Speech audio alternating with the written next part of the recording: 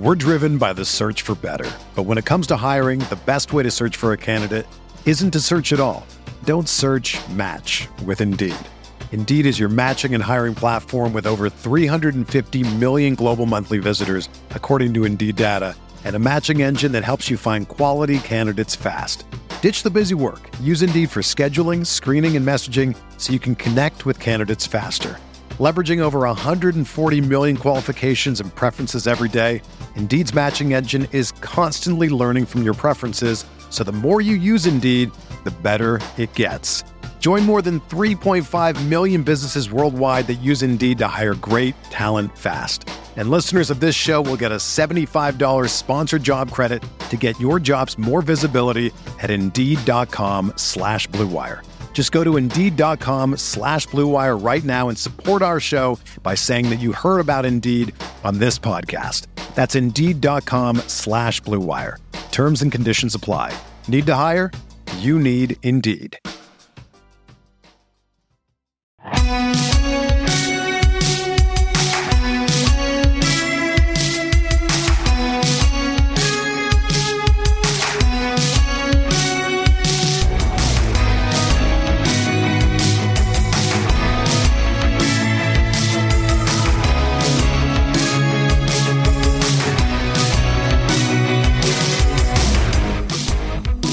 Hello and welcome to the Arsenal Vision podcast, World Cup Daily, discussing another day of World Cup drama, 2 World Cup quarterfinals happening on this day.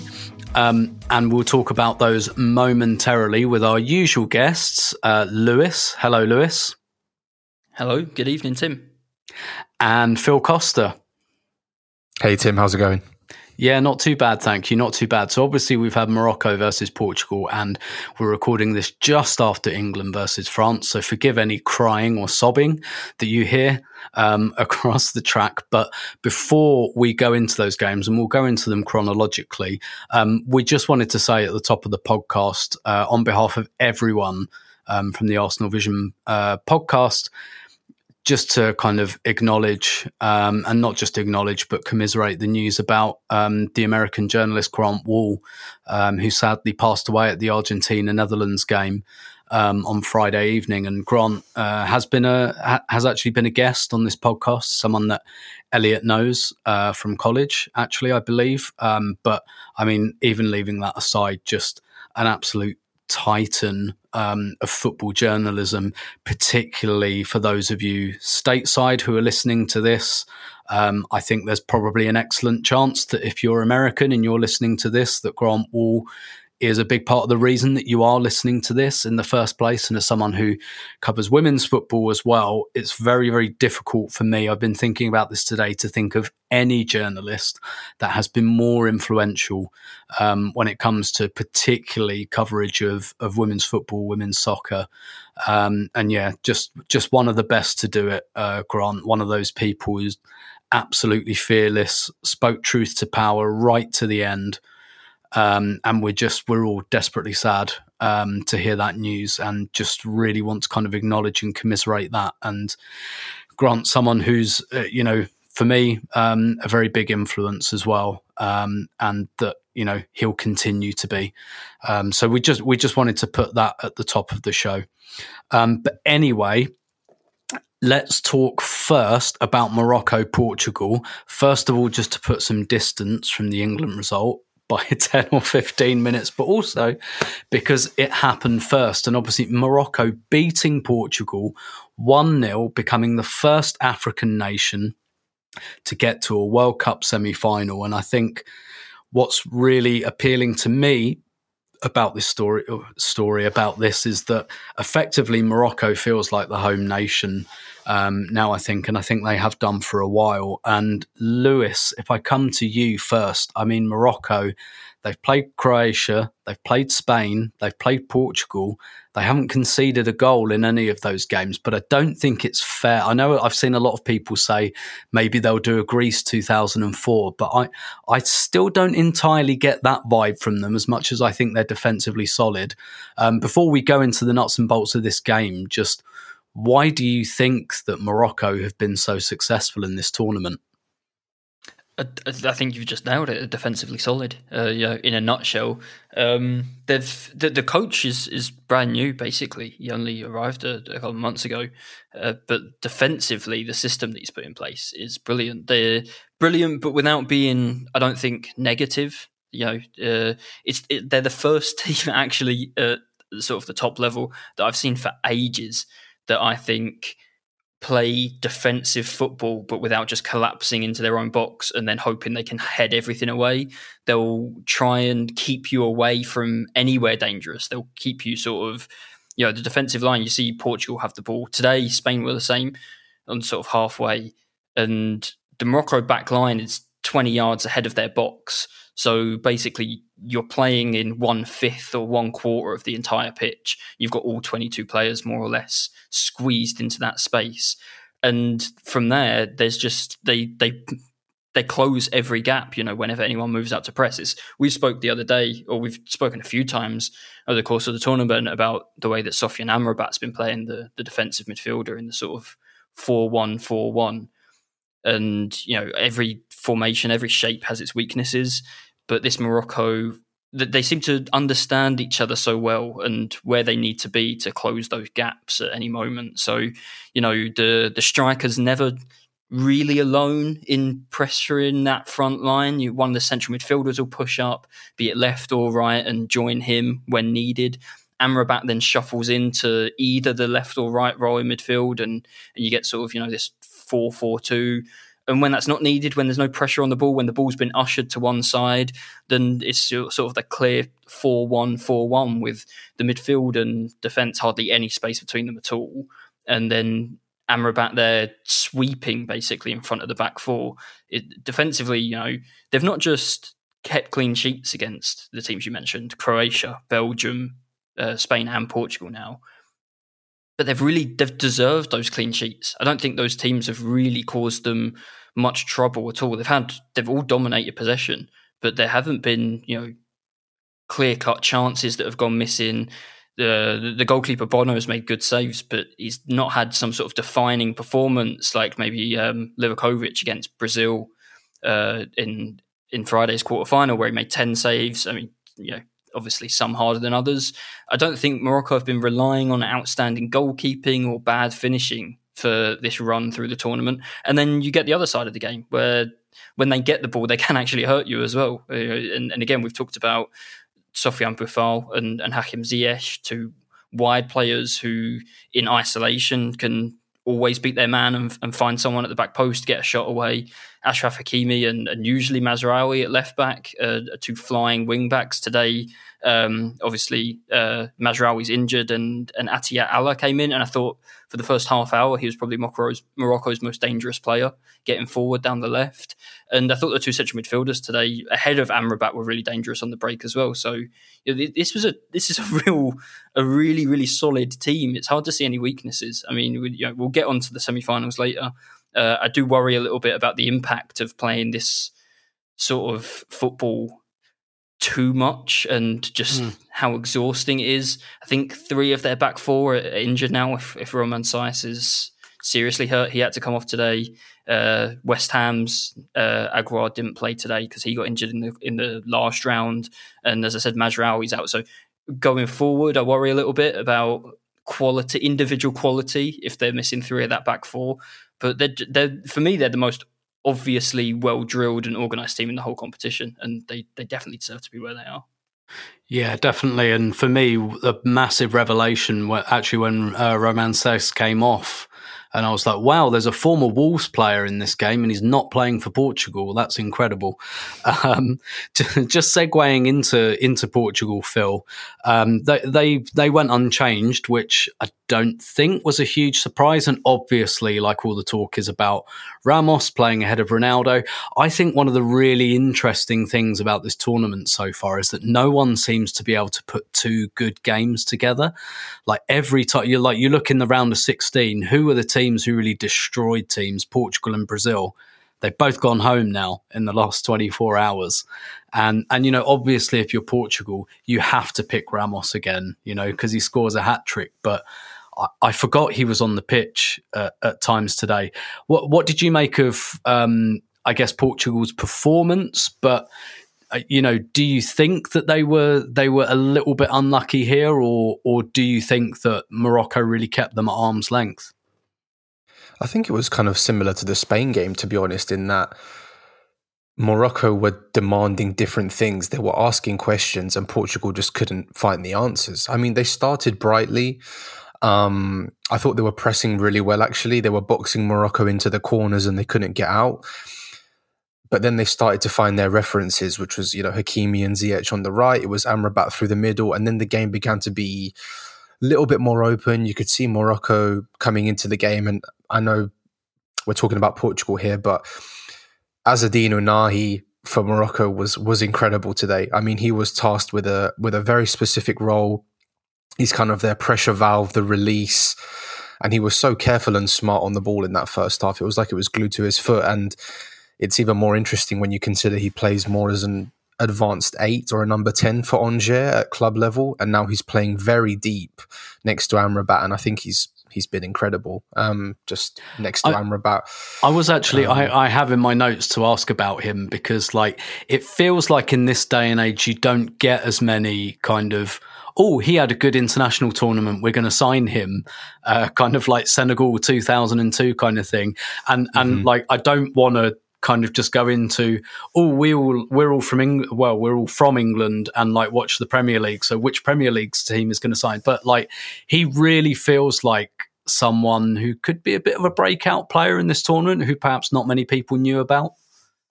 Yeah, I mean, he's 22, and Angers are really struggling in Ligue 1 this season, but he's second in completed dribbles in the top 5 European leagues this season, and number 1 is Lionel Messi. So, it's never heard of him. It's not a bad, never heard of him, bit average. He's fallen off, I think. But yeah, I just thought he was really impressive because I did think in the early stages they were struggling with the Portugal press, but as the game was beginning to open up, I thought Ruben Neves was being exposed a lot, and you could see it because Portugal went with Otavio again. They had Bernardo Silva, Joao Felix, Bruno Fernandes, and individually they all kind of work hard, but I don't know if that was, maybe they were expecting to have more of the ball, because Morocco obviously were sitting back a little bit, but I didn't think, as Lewis said, they were camped in on the edge of their box and treating it like a hot potato. So funnily enough, I did think that this game maybe would have suited Ronaldo a little bit more, just in terms of the 3 behind Ramos, because Ramos likes to be running in behind a bit. He likes to feel the contact from the defenders, and I think Morocco are comfortable there. I think maybe Ronaldo and his knowledge of the box, his one-touch finishing maybe would have been a bit more useful, but it turns out that when he came on, the script was written and he didn't do anything. So that was he cried. Proven. He cried. Expected tears were very high. But I just thought, I don't think they played badly, but I didn't see them streaking forward at every opportunity like they did against Switzerland. I mean, we spoke about it. I think, Lewis, you made the point. They were dominant against Switzerland, but I think that was it was a bit of an anomaly because Switzerland structurally were horrible and they basically gave Portugal that game, and there was a lot of finishing in that game that maybe wasn't sustainable. A couple of screamers, from Leao, from Ramos. I think we said, right, just to go 2-0 up, it was the near post finish that Ramos hits on the turn, which just is past Jan Sommer before he can react to it, which is just a belter, which you should bolt out of the blue. And then the second one's a set piece, and then it's game over. Switzerland were awful, and then they were awful and 2-0 down. But 2-0 down really from scenarios they couldn't do much differently, and the sort of thing that you just can't rely on to get goals that way over and over again. Someone finds the top corner on the turn from the edge of the box and a set piece. Today, obviously, the bounces just didn't go Portugal's way the same way that they did the other night. Yeah, I mean, I think in general they've been kind of stodgy going forward, and the Switzerland game feels a lot more like an anomaly than the rule. But, I don't think they did anything specifically wrong. I just felt that they couldn't find the extra gear against, let's be honest, an excellent defence. I mean, Lewis, you were speaking about the clean sheets that they've had against Belgium, Spain and Portugal now. The only team that's been able to score against Morocco is Morocco. They've conceded one goal and it was an own goal. So it's incredible what they're doing, really. Yeah. And I think I think also there's something. Let's talk a little bit about the context, because obviously they've made history. They're the first African nation to make a World Cup semi-final. I remember reading, I think it was when Cameroon beat Brazil, that was the 6th victory for an African nation at the World Cup. I've lost count of where we are now, but that broke a record. The previous record was for 5 African nation wins at a World Cup, and now we're like, Morocco could double it basically if they go on and win it. And I have to be honest, I don't think they will. I think they've got a chance, though. I definitely personally wouldn't rule them out. But Lewis, in terms of for me, it feels like, and it has felt like for a while, like they're the home nation now, more or less, and they have that behind them. But why do you think in general the African nations have fared so much better in this World Cup? Do you think it's just a sign of their overall progression, and maybe for as much as we criticise the expansion of the World Cup, maybe that's been a bit of a benefit, maybe something to do with playing in the climate? I don't know. What are your impressions on Morocco and what that means for African football, or whether this is just it's an international tournament and shit happens? I think firstly, to go to your point on the home advantage, this is something that we've seen consistently, I think, for the African teams and the sort of teams from the Arabian nations, if you like, Saudi Arabia included, Iran. The support's been huge, but not Qatar, weirdly enough. No, well, there's only 3 million people in Qatar, and the vast majority aren't Qatari. Yeah, so. There's problem solved, I think. We could talk all day about Qatar's legitimacy as a footballing nation, if you like. Obviously, they've never qualified. Is it a football mad country? Who's to say? But not really. Well, it's certainly not the impression that comes across. Whereas Morocco, I think Morocco have had more bids to host the World Cup rejected than any other nation. And it's clearly, you see the pictures from, back home, but here in Germany today, they had sort of the pictures from this enormous square in Marrakesh, where it looked like there were millions of people watching a live viewing, just going absolutely insane, as you can imagine. This has looked like a home World Cup, for all of the African teams, I think, when they've played their games, as I say, for Saudi Arabia, for Iran as well. And that's got to do something. It's got to mean something. And you've seen it sort of from the group stage throughout the tournament that's been the case. And going beyond that, I don't know. Honestly said, I don't know. I think there's an element of, you mentioned those Senegal players. And I think we see, in 2002, and obviously they went through to the quarterfinals and ended up all being picked off by clubs around Europe. I think football's just global. It is a global game now. The best Senegalese players, the best Moroccan players, the vast majority are discovered. There's one player, I think, in the Morocco team today who plays in Morocco. There's an enormous number of players, especially from the African nations, who weren't born, they're sort of second generation. I think it's 14 out of the 26 not actually born in Morocco. Right, which is just huge numbers. But, we've got Achraf Hakimi, born in Spain, the vast majority in France, Hakim Ziyech in the Netherlands. And I think there's that education there is coming now in the European academies. They're not at a disadvantage, if you like, when it comes to elite coaching or playing against the very best from a young age. They're doing it. They're not that Sadio Mane journey, trekking across Senegal to find a chance of making it in professional football. It doesn't exist so much anymore. These players are coming through top academies with top coaching and facilities from young ages, even the ones, who maybe weren't born in France or in the Netherlands.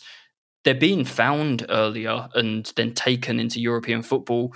And then we talk about the coaching. And I think the coaching in Morocco, I think the coaching everywhere pretty much looks the same. There was that Athletic article from Juan Malillo this week talking about watching a game in Cameroon or in Brazil or in Manchester, and they all pretty much look exactly the same tactically. That education is obviously coming globally now. Every team prepares the same way.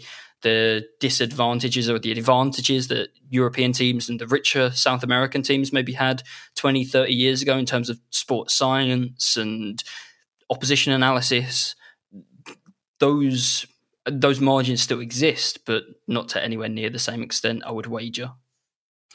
Yeah, definitely. I think it's been a really fascinating kind of subtext of this World Cup. And Phil, before we kind of close on this game, it'd be remiss not to look at, two of the biggest incidents, one of which is the winning goal from El Nesri. And I think anyone that outjumps the goalkeeper, when the goalkeeper's got both his arms in the air and has that massive advantage and you still get higher than the goalkeeper, that's a hell of a header. And then, of course, there's the Chidera red card in stoppage time. But first of all, I guess because the first half was different from, I think there was a game at 0-0 and there was a game at 1-0. So let's take the game at 0-0 when Morocco kind of break Portugal down with that header and I guess just that goal and everything that built up to it and all of the danger that El Nesri posed up front. Yeah, I mean, they were really opening them up on the break. I mean, there were 3 or 4 occasions where it was a poor final ball or the wrong decision being made, and you just think, man, you really have to take one of these if you're going to win the game. And for the goal itself, I mean, the cross isn't great. It's very high. It's kind of looping down, and that's usually a goalkeeper's dream. They just come and claim those. But Ruben Diaz is really caught under the ball there, and Diogo Costa is just in no man's land. I think he gets seduced by the flight of the ball, and they both don't look great. But the leap from En Nesyri, there's a picture, and it's he's high enough for Ruben Diaz to still be in the air, and he's still below his back. Like, it's unbelievable. It's just incredible, and I think he's had a really tough time in La Liga this season. I don't think he scored, actually, but he's a really underrated player, and I think that was kind of a moment he needed, because often it was Sofiane Boufal, it was Ziyech, it was Hakimi, but I think he needed that moment today, even if the defending wasn't great from Diaz and the goalkeeping not so great from Costa. But and what did you think about the red card? I mean, for me, that is soft as hell. I mean, Joao Felix makes the decision for the referee. I mean, he had a disaster class of a cameo, make no mistake. But come on, that's not a red card. Just use a bit of common sense, please, referee. I think the fact that it's a second yellow as well means that VAR can't get involved, and it was a second yellow, wasn't it? Yeah. He got the card out so quick that I wondered if he'd forgotten he'd already booked him. He'd booked him, yeah. I definitely think that. The first one was really soft as well, just like a bit of a nudge on Pepe challenging for a ball in the air, which Pepe, shock, made a meal of. 2 yellow cards for that. I don't know. Let's go a little bit Schadenfreude then. I mean, first of all, I don't necessarily want to have a big discussion about this, but Pepe missing that header in the 97th minute and the Moroccan defender, forgive me, I can't remember which one, kissing his head afterwards. Just, for me, one of the images of the World Cup. It reminded me of Cool Runnings when you have to kiss the lucky egg, like. Yeah, that's really rubbing it in. Like, that for me is up there with Argentina and their reaction to the Netherlands at the end of the penalty shootout. But Phil, to close on this game, do you think, and maybe hope, that this is the last we've seen of Ronaldo and Portugal? Oh, it has to be. It has to be. I mean, they tried their best to keep him, and as little as involved as humanly possible this tournament. I mean, the first opportunity Fernando Santos had, he took it with both hands, and there was talk of spats behind the scenes. He was visibly upset during the substitution in the final group game. He's just done, man. Like, you've had 20 years at the top of football. Enjoy your time. it's okay to not be as good as you were when you were 25. It's fine, but it's unfortunately his ego is just too big to be able to take a step back, really. And I did find the post-match tears very amusing, because while his teammates were all on the pitch, who's first down the tunnel with the cameras out, the 4K cameras out, it's Ronaldo. And he hasn't scored a goal in a World Cup knockout stage ever. That's 5 now he's played at, and not a single goal in a knockout stage. So yeah, not great for him, and it's probably one trophy, one accolade that's gonna leave a burning hole on that, well, admittedly brilliant resume.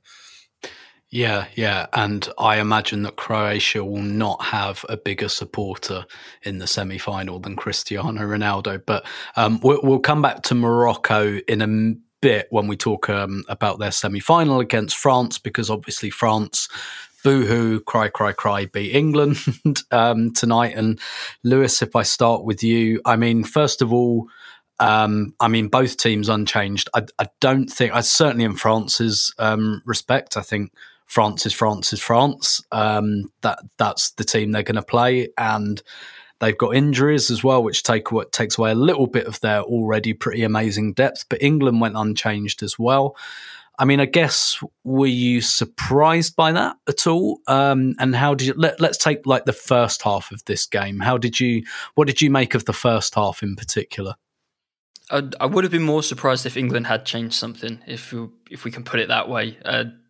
I didn't see an obvious change that was likely to be made, if you like, from the 11. So, maybe Henderson playing over Mount is the question that people might have, or one of the wide players. But Foden and Saka, can't argue with that. Henderson's the more safe defensive option, and playing on the right-hand side, where Mbappe obviously plays as well. So I don't think there were any surprises there. I thought the first half, I think that, again, this was a game that changed for me a little bit, even though there wasn't so long before it was 1-0. It was a game that changed a bit at 1-0.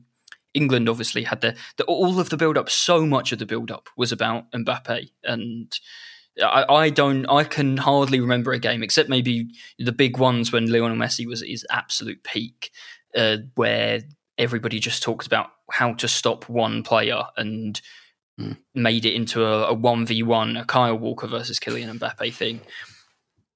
Sometimes, there was a part of me thinking going into this game, are we now going to see, Ousmane Dembele just roast Luke Shaw over and over again while everyone's been talking about Mbappe and Walker? No, we actually ended up getting that Mbappe-Walker game, I think, for the majority of the first half, up to 45 minutes. Kyle Walker got ahead of Kylian Mbappe once, and France scored. I don't think it's an accident. I thought the plan to basically, we've all seen it at Arsenal with Ben White or Tomiyasu at times, that the right back tucks in and he's a third centre back. Kyle Walker's done it for Manchester City for years. His recovery pace, he's done it for England for years. His recovery pace makes him one of the best players in the world for that very specific role, and probably arguably the best suited right back in the entire world to take on Kylian Mbappe as well, or try and shut him down. I thought it was the right plan from Gareth Southgate, from England's perspective. And Kyle Walker went forward once. Bukayo Saka was tripped but didn't get a foul. I'm sure we've seen that before. We've seen it before. We saw it again many, many times tonight. And Walker got back in time, and England had 3 players around Mbappe by the time he got into the England half. But it was too late. The 2 of the 3 players were Henderson and Rice, and he jinked inside. All of the space was in the middle, and he used it. If Walker's there, then Henderson and Rice are inside, and I think Walker's so good one-on-one that England trusted him one-on-one to deal with the threat of Kylian Mbappe. The one time he was caught out ahead of the ball, and I actually think when Saka loses the ball and England don't get the foul, I think if you look at the replays, England's furthest player forward because he's overlapped, and Harry Kane's in the middle, and Walker is the furthest player from the England goal. It drags Henderson and Rice out. Henderson he's not even a factor because Mbappe goes inside. Rice tries to stay with him and he rides the challenge really, really well. He plays it outside, and suddenly, because the ball's out wide and because Henderson and Rice have chased back, because Walker's chased back by then as well, every single England player has collapsed into the box because the ball's gone out to Dembele and they're worried about it coming back in for Giroud or for Mbappe to attack. And all the space is on the edge of the box for Tchouaméni, who takes his goal incredibly. Like, even still, 95% of the time, England don't concede a goal from that because the guy doesn't find the bottom corner. I think maybe there's a question about Jordan Pickford and whether he could have got down quicker, but it's perfectly struck. And then, I thought France had been the better side up to that point. And then I thought, going into this game, you wondered probably the flaw, if you look at it that way, for both of these sides, is that they don't kill games. Both managers are quite happy to be 1-0 up. And that's fine in a lot of international fixtures when you've got Mbappe on one side or when you've got Bellingham and Saka and Foden and Kane on the other side. Most teams, and we saw it in the last round, Senegal and Poland, will at some point commit too much and then you just pick them off on the break.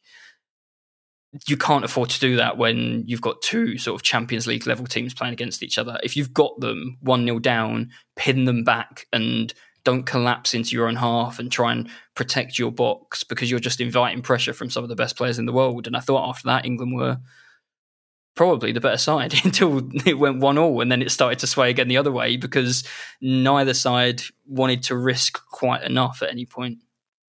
Yeah, and again, I think that's been like another like slightly interesting theme of the tournament. Like Brazil yesterday, like I've watched pretty much all of their games under Tite, and if you'd have told me at any point that they'd lose a goal in the 115th minute when they're 1-0 up because they have 6 players ahead of the ball, I'd have told you you're mad.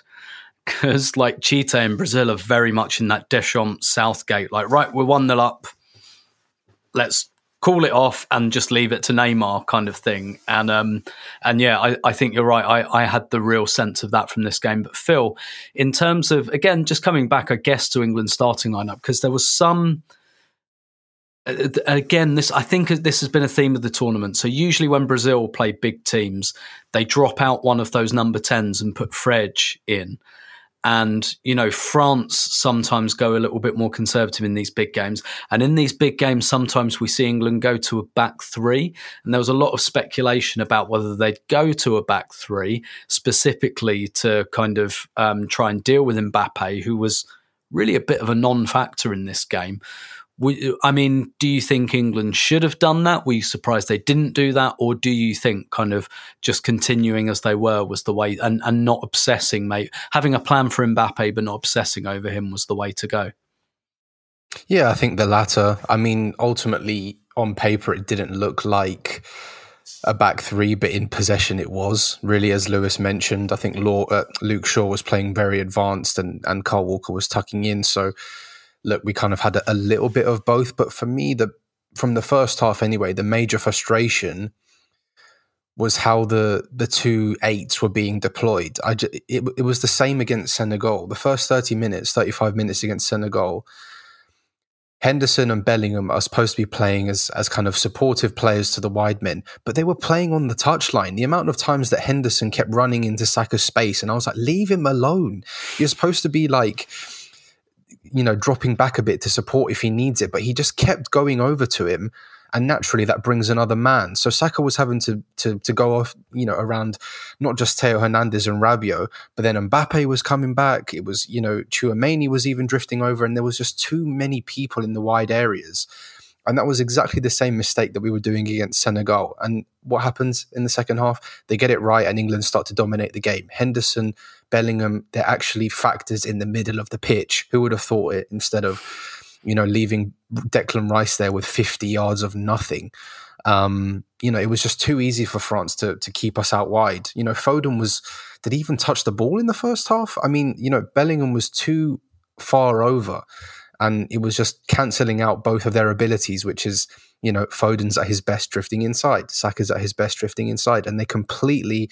It was self damage. What's the word I'm looking for? There's a word there I'm looking for, but it was a mess of England's making, and they finally sorted it out. And Saka. I mean, we'll speak about some of the refereeing decisions, but who's the one that's getting the penalty? It's Saka driving in field. And where is Bellingham? He's supporting in that half space, not on the touchline, you know? And it was just like a little light bulb went off, you know? They got it These right. Guys are good. These guys are good. Set them to do proper things and proper roles. Don't put them on the touchline. But yeah, it was just a shame because I think England had really kind of grasped the game at that point. I thought, to be fair, Declan Rice was kind of excellent as that screen in front of the defense. Every loose ball, if he needed to win it in the air, he won it. So I think that was really helpful for England in how they recycled it.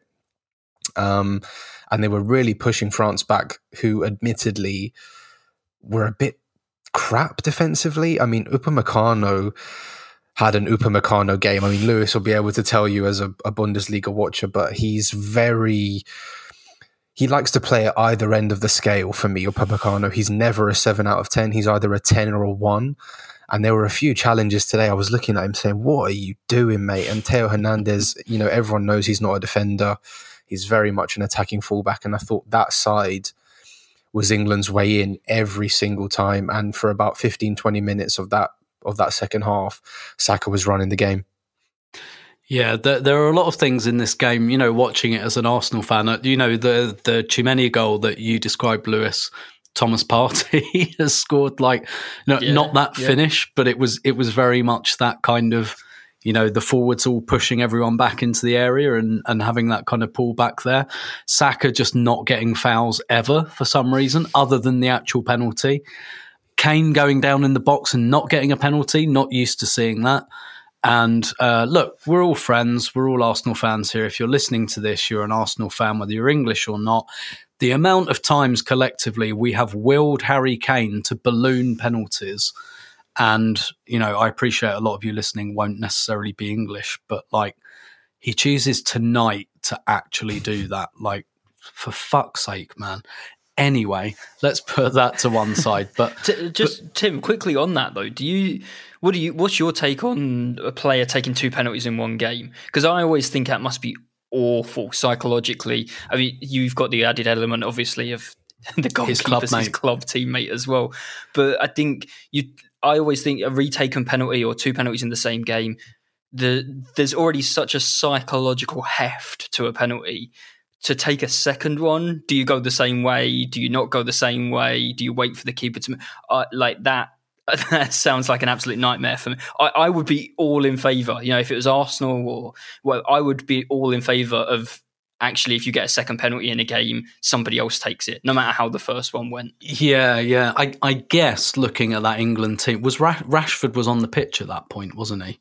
Yeah, he came on when Saka came off. Yeah, that's right, and we'll talk about that in a minute as well. By the way, I mean, generally speaking, as much as it pains me to say, and look, we've all seen it at close quarters. Like, Kane is just one of the best penalty takers out there. He really is. The thing I really enjoyed though was the first penalty. I can't remember who it was. It might have been Hernandez. Like, runs up to Lloris and says something to Mbappe. Yeah, and like Lloris is like, "Cheers for the advice, mate." I see this guy take a lot of penalties, actually, and he takes them against me in training every day. So I probably don't need your fucking advice, mate. Quite frankly, but yeah, I mean, like, it's difficult, like, with one penalty to, you know, is it just one of those things that happens? I think you're right. Like, I think there probably is something about it being the second penalty. And generally speaking, Kane hasn't missed many in his career. I'm not sure I ever remember him smashing one over the bar. Like, I think I slightly remember, because like he really likes to go right in the corner, which is one of the things that makes him such a good penalty taker. I think I remember him steering one or two slightly wide of the post. I don't think I ever remember him blazing one over. And yeah, whether it was just like the pressure of the moment or whatever. But Phil, if I come to you, I mean, Southgate made some changes, and look, England have got lots of really, really good wide attacking players. Like, why the hell wouldn't you use them from the bench? He did Sterling for Saka. Now, I felt that even without my Arsenal glasses on, and I'm not sure I can ever entirely take them off, I felt that I understand bringing Sterling on. He's very reliable for England, scored lots of big goals, but I felt that like that sub was a mistake. What did you think? Yeah, completely. And obviously we don't know if they're, if there was an injury involved in that substitution. But I just think you're right. Sterling has a lot of credit in the bank with England and with Southgate in particular. But I don't think he's been performing well this season. I don't think he's performed well in this tournament, and especially after everything that's happened to him in the last week or so. I think it was just a bit of a sub that felt unnecessary, in my opinion, because every time Saka was getting on the ball, the only thing France could do was foul him. You know, it was Rabiot, it was Griezmann, it was Hernandez, you know, rotational fouling just to stop him. And we see it every week. It's not a surprise to us. And actually, there was a little bit of, you know, validation seeing other people finally seeing what we see, you know. And I saw the Spurs reporter for the Standard tweeted, like, Saka's getting a right kicking tonight. And I couldn't resist. I was just like, mate, keep that one in drafts. I promise you. Yeah, it's not the first time we've seen it. And I mean, whatever that referee took before the game, I think I'd like a contact, because if I sold that in Berlin, I'd be a millionaire. So it was, you know, he was an absolute shot. There was one in particular with Rabiot who just cleaned him out from the back, and he just did that little playoff gesture, and I was ready to throw something at the screen. And I'm not even that big on England, to be honest, but it was a disastrous performance. How he needed to check that the second penalty on VAR. It was the most blatant foul you will ever see. And it took him 3 minutes to get to the decision. It was just like, what is he playing at?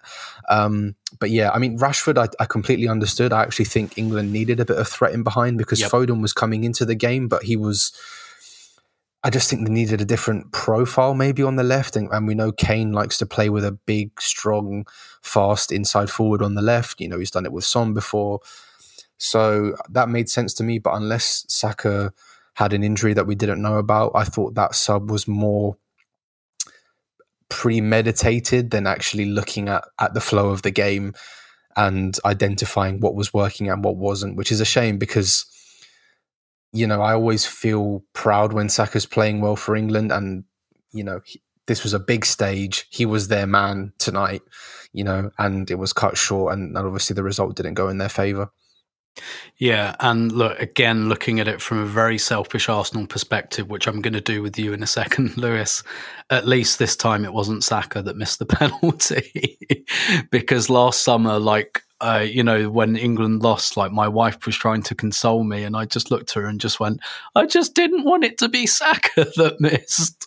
That's like 90% of my pain here is that it's Saka, and at least this time it's Kane. So, you know, I can feel a bit better about that. Even if in my rational mind, I don't really think missing a penalty makes you like a national villain. But, you know, fuck him, basically. Lewis, from an Arsenal perspective then, Big Bill Saliba is the only Arsenal player that's going to go to this tournament to the very end. So Saka and Ramsdale are coming back. They will probably, fitness permitting, be playing against West Ham. I mean, look, if I try and put like a bit of Brazil context here, like with Martinelli, I think he's the only member of the Brazil squad whose reputation has grown in his own country. I think he's the only one. And it's largely, look, to be honest, if you're in a Brazil squad that doesn't win the World Cup, like, as far as Brazilians are concerned, fuck you and the horse you rode in on. No one cares about how good you are. No one cares. Like, just fuck all of you. You didn't win it. Go away. But Martinelli wasn't very well known in Brazil before this tournament. And one of the best thing, I get Brazilian trends on my Twitter. His name trended during both the Cameroon game and during the Croatia game.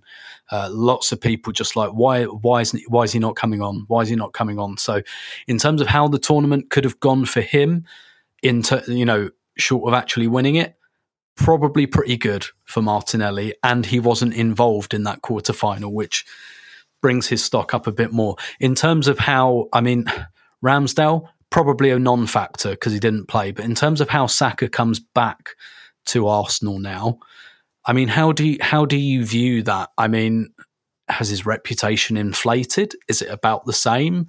What do you think generally of his tournament and how he comes back to us? I think he comes back in really good shape. As you said, Martinelli, his stock went up. I think Saka's stock went up. I think Saka today, by the way, I'd probably have down as, from what I've seen, I don't watch all England games, but probably his best performance for England. I thought he was on a pitch with Kylian Mbappe and Ousmane Dembele and Phil Foden, the most dangerous wide player on the pitch, consistently at least. I think this is very different for either older players or players who we saw how, those Tomiyasu quotes after going out, players who maybe play for a team where you don't think you're necessarily going to get another World Cup run. Bukayo Saka and Gabriel Martinelli, I hope and I think, will both be going home knowing they've got a couple of more World Cups in them and they're going to have a really good shot at winning one of them. Martinelli for Brazil, obviously, next World Cup is the first one in the Americas since 94, which I don't think will be a bad thing for Brazil at all. And Saka, it's easy to forget how young he is, especially. He's been through much worse as an England player, and he will.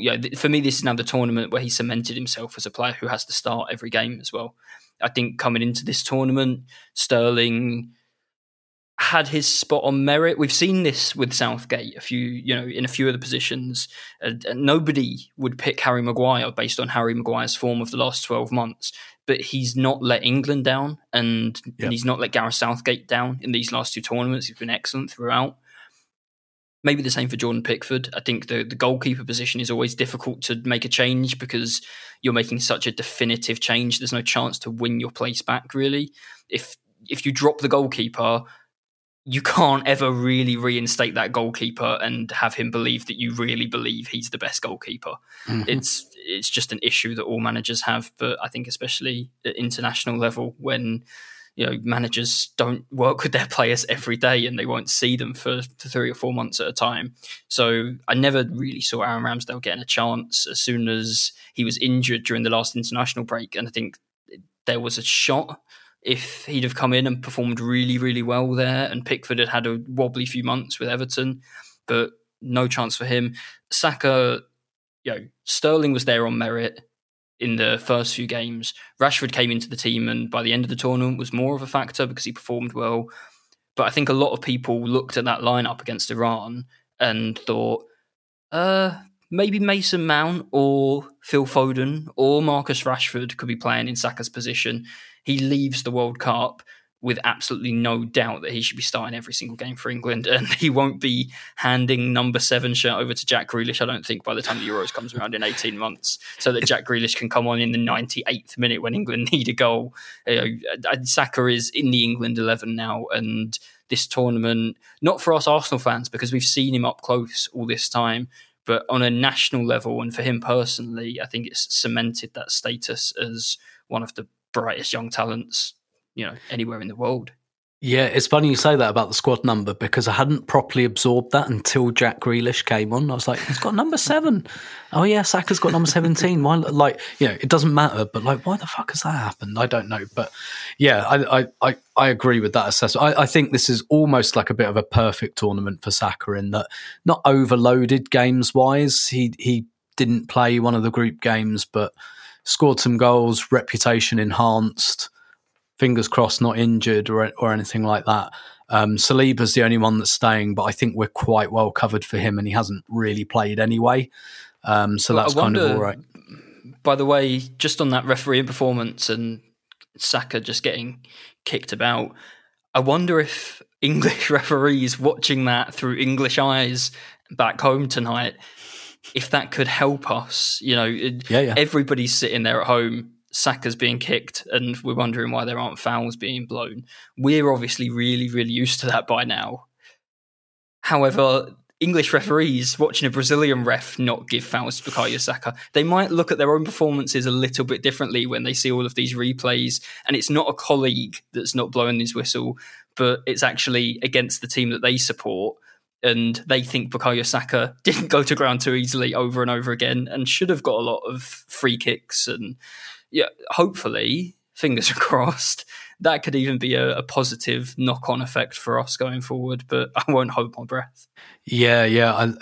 I follow lots of Brazilians on Twitter, and Michael Oliver is something of a hate figure to them at the moment. I don't think he did anything tremendously wrong against Croatia, to be honest, but he's still a hate figure. And I saw lots of English referee knocking Brazil out, is it? A lot of them see that as I saw the word vingança, which means revenge, on my timeline quite a lot. To close, I'll give both of you a kind of a nibble at this, but Phil, France-Morocco is a World Cup semi-final. How do you see it going?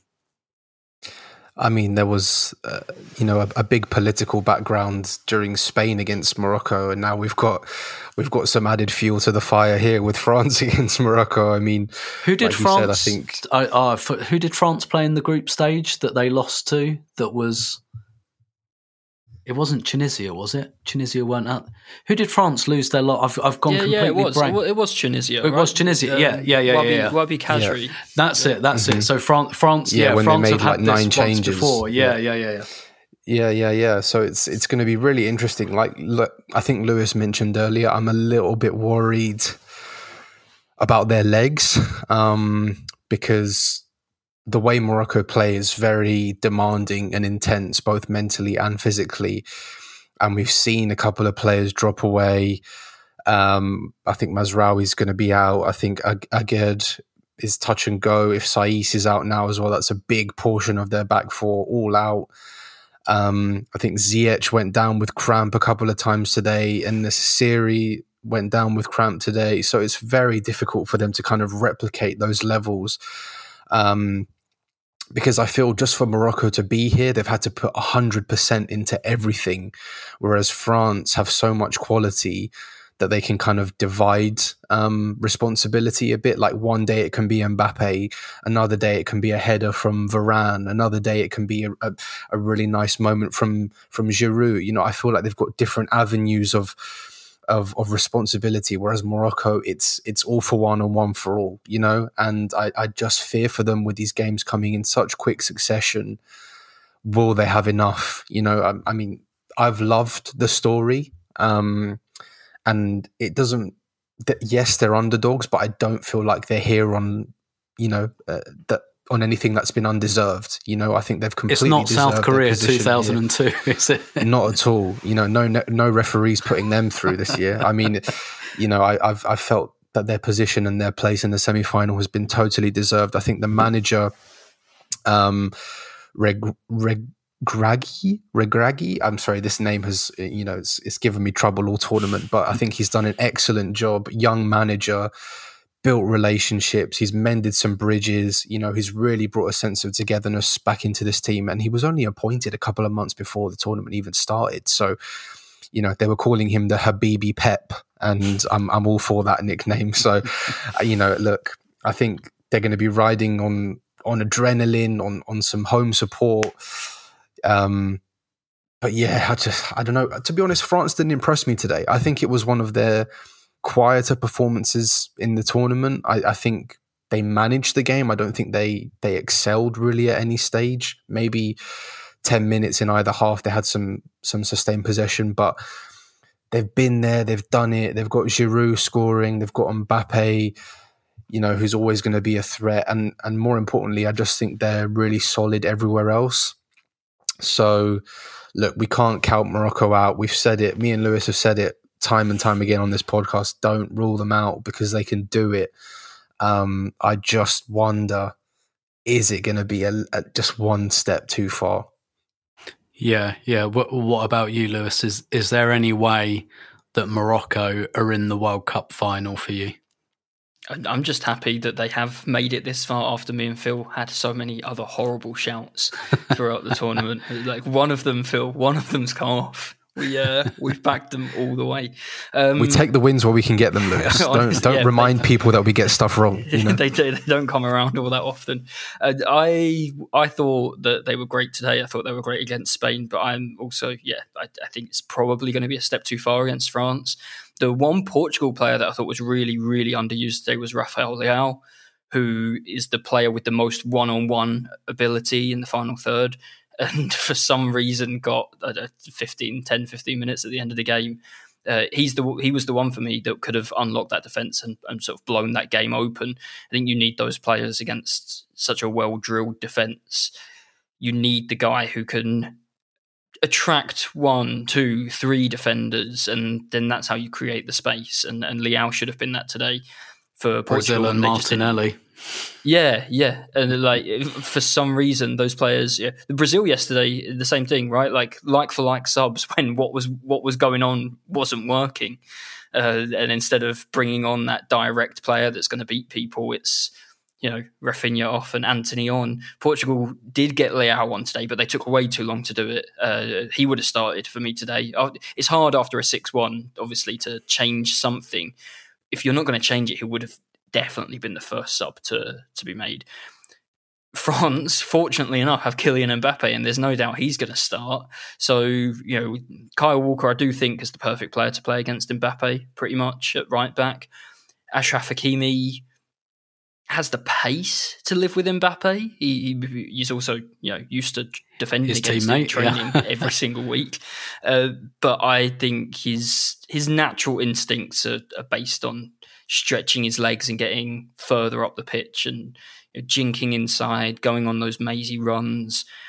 I don't know if he'll have the discipline to do that Kyle Walker job. And I don't think Morocco will have him sort of tuck in like England did with Walker. But he's going to have to win that one-on-one battle against Mbappe over and over and over again to have any chance. I'm sure Morocco will be hoping and thinking going the other way. They've got maybe the best attacking right back in the world, and Kylian Mbappe will not bother tracking him. So maybe Hakimi can do damage at the other end in the way that England didn't really trust Walker to do today. Or they sort of left that, as Phil said earlier, to Saka on the right, and Walker maybe Hakimi will hurt France or be able to hurt France in a way that Walker didn't try to. They're still going to have to live with Mbappe without at least a couple of the back four. I think they'll have a tough time. And it's that different type of striker in Giroud. I thought Giroud tonight I didn't think he had his best game, but every time the ball went down into the channels, it nearly reached it. It either did reach him or it nearly reached him. And Phil mentioned maybe Ronaldo today could have been the pick for Portugal if he'd have got longer on the pitch, just that movement in the box. I thought Giroud, there was a low header, which I think if in the first half, if it had come from the other flank, he'd have volleyed it with his left foot. But because it came from the right, he doesn't trust his right foot enough to hit it on the volley, so he ducked down. There was that. There was one that he sort of stepped over and left for Dembele, but Dembele didn't read it. There was the save that Pickford made, and obviously there was the goal as well. I think Giroud's had a really good tournament. I think in the box, he's as dangerous as he's ever been. And Morocco will have that challenge of a very big physical striker. Belgium were playing with the non-entity that is Michy Batshuayi. And then I think maybe Leandro Trossard came on for him. It was before Lukaku was trusted to play any more than 15 minutes because of his injuries.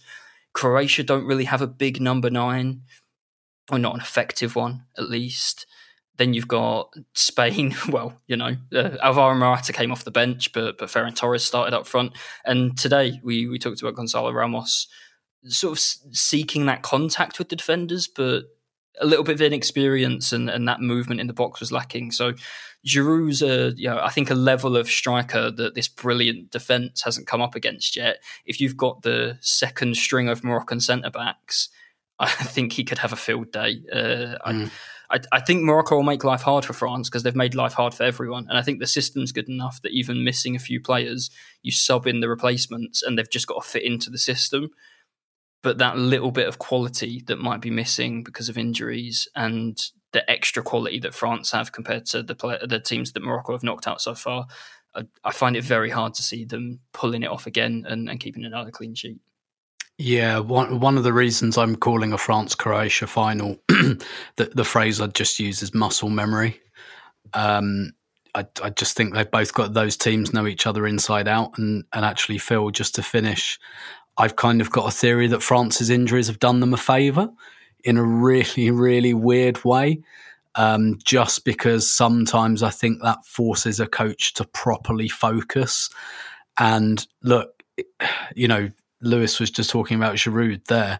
If you're talking quality, like Benzema is ahead of Giroud, which is not an insult to Giroud at all, but I kind of feel like Pogba, Kante, Benzema, brilliant players that they are, I feel a little bit like France have maybe benefited from losing some players and having to really focus on their strengths.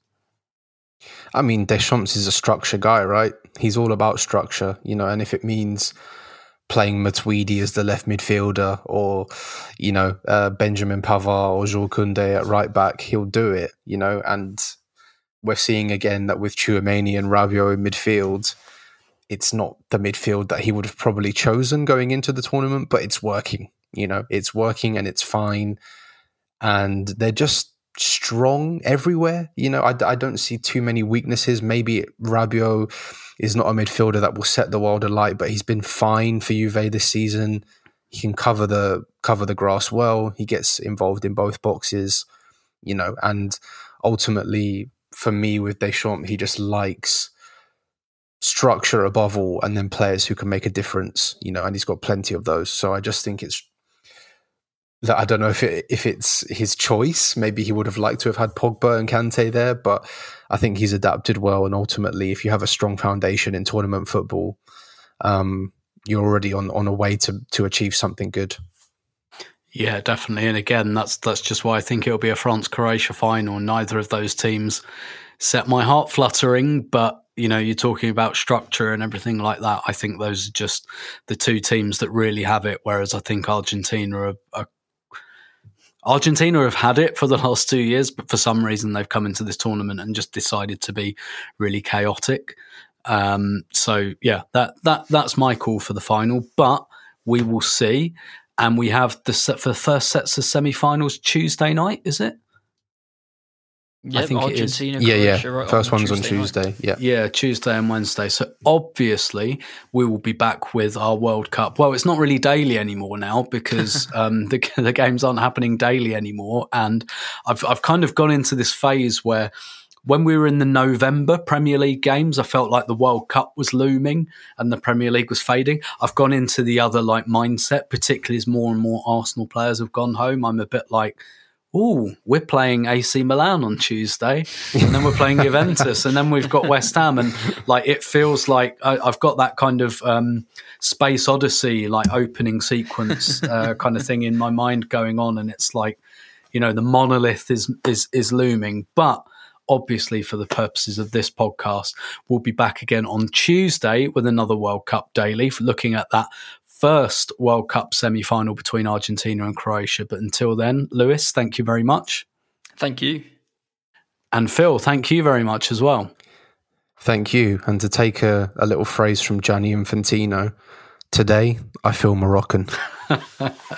Yeah, I feel a bit Moroccan. I'm not going to tell my wife I feel a bit Croatian as well. I really like. She says she'd rather see Argentina win than Croatia now. What?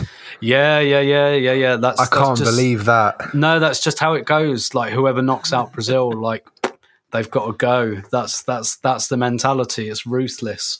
But I quite like Croatia. I'd quite like to see Croatia or Morocco win it, quite frankly. But we'll see who wins it in 8 days' time, which feels really, really soon somehow. But nevertheless, we'll come back on Tuesday. It probably won't be me in the presenting chair. I'll probably miss half of that semi-final, putting my daughter to bed. I had leave tonight to be able to watch the England game because I took the responsibility during the Brazil game last night. But anyway, thanks very much for listening, downloading, etc., etc. We'll be back with a main podcast, I believe, on Monday with Elliot, Clive and Paul. I won't be on that. And then we'll be back with another World Cup kind of daily now on Tuesday. Thanks very much, and we will speak to you after your country 0, Morocco/Croatia 10.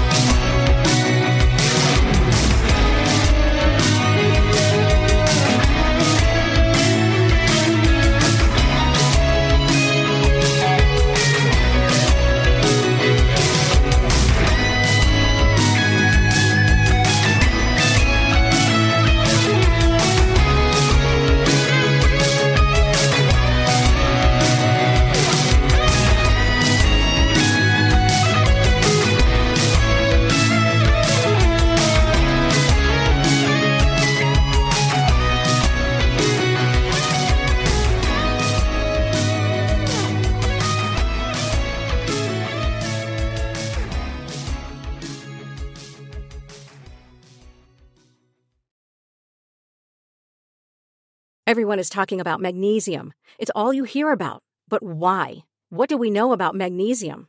Well, magnesium is the number one mineral that 75% of Americans are deficient in. If you are a woman over 35, magnesium will help you rediscover balance, energy, and vitality. Magnesium supports more than 300 enzymatic reactions in your body, including those involved in hormonal balance.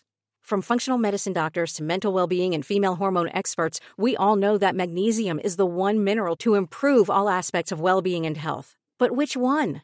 Magnesium Breakthrough from Bioptimizers, the trusted choice recommended by leading experts with 7 best-absorbed forms of magnesium to ensure your body receives the support it needs for overall well-being. Go to bioptimizers.com/balance today and use code BALANCE10 for 10% off. Support your journey to wellness at bioptimizers.com/balance.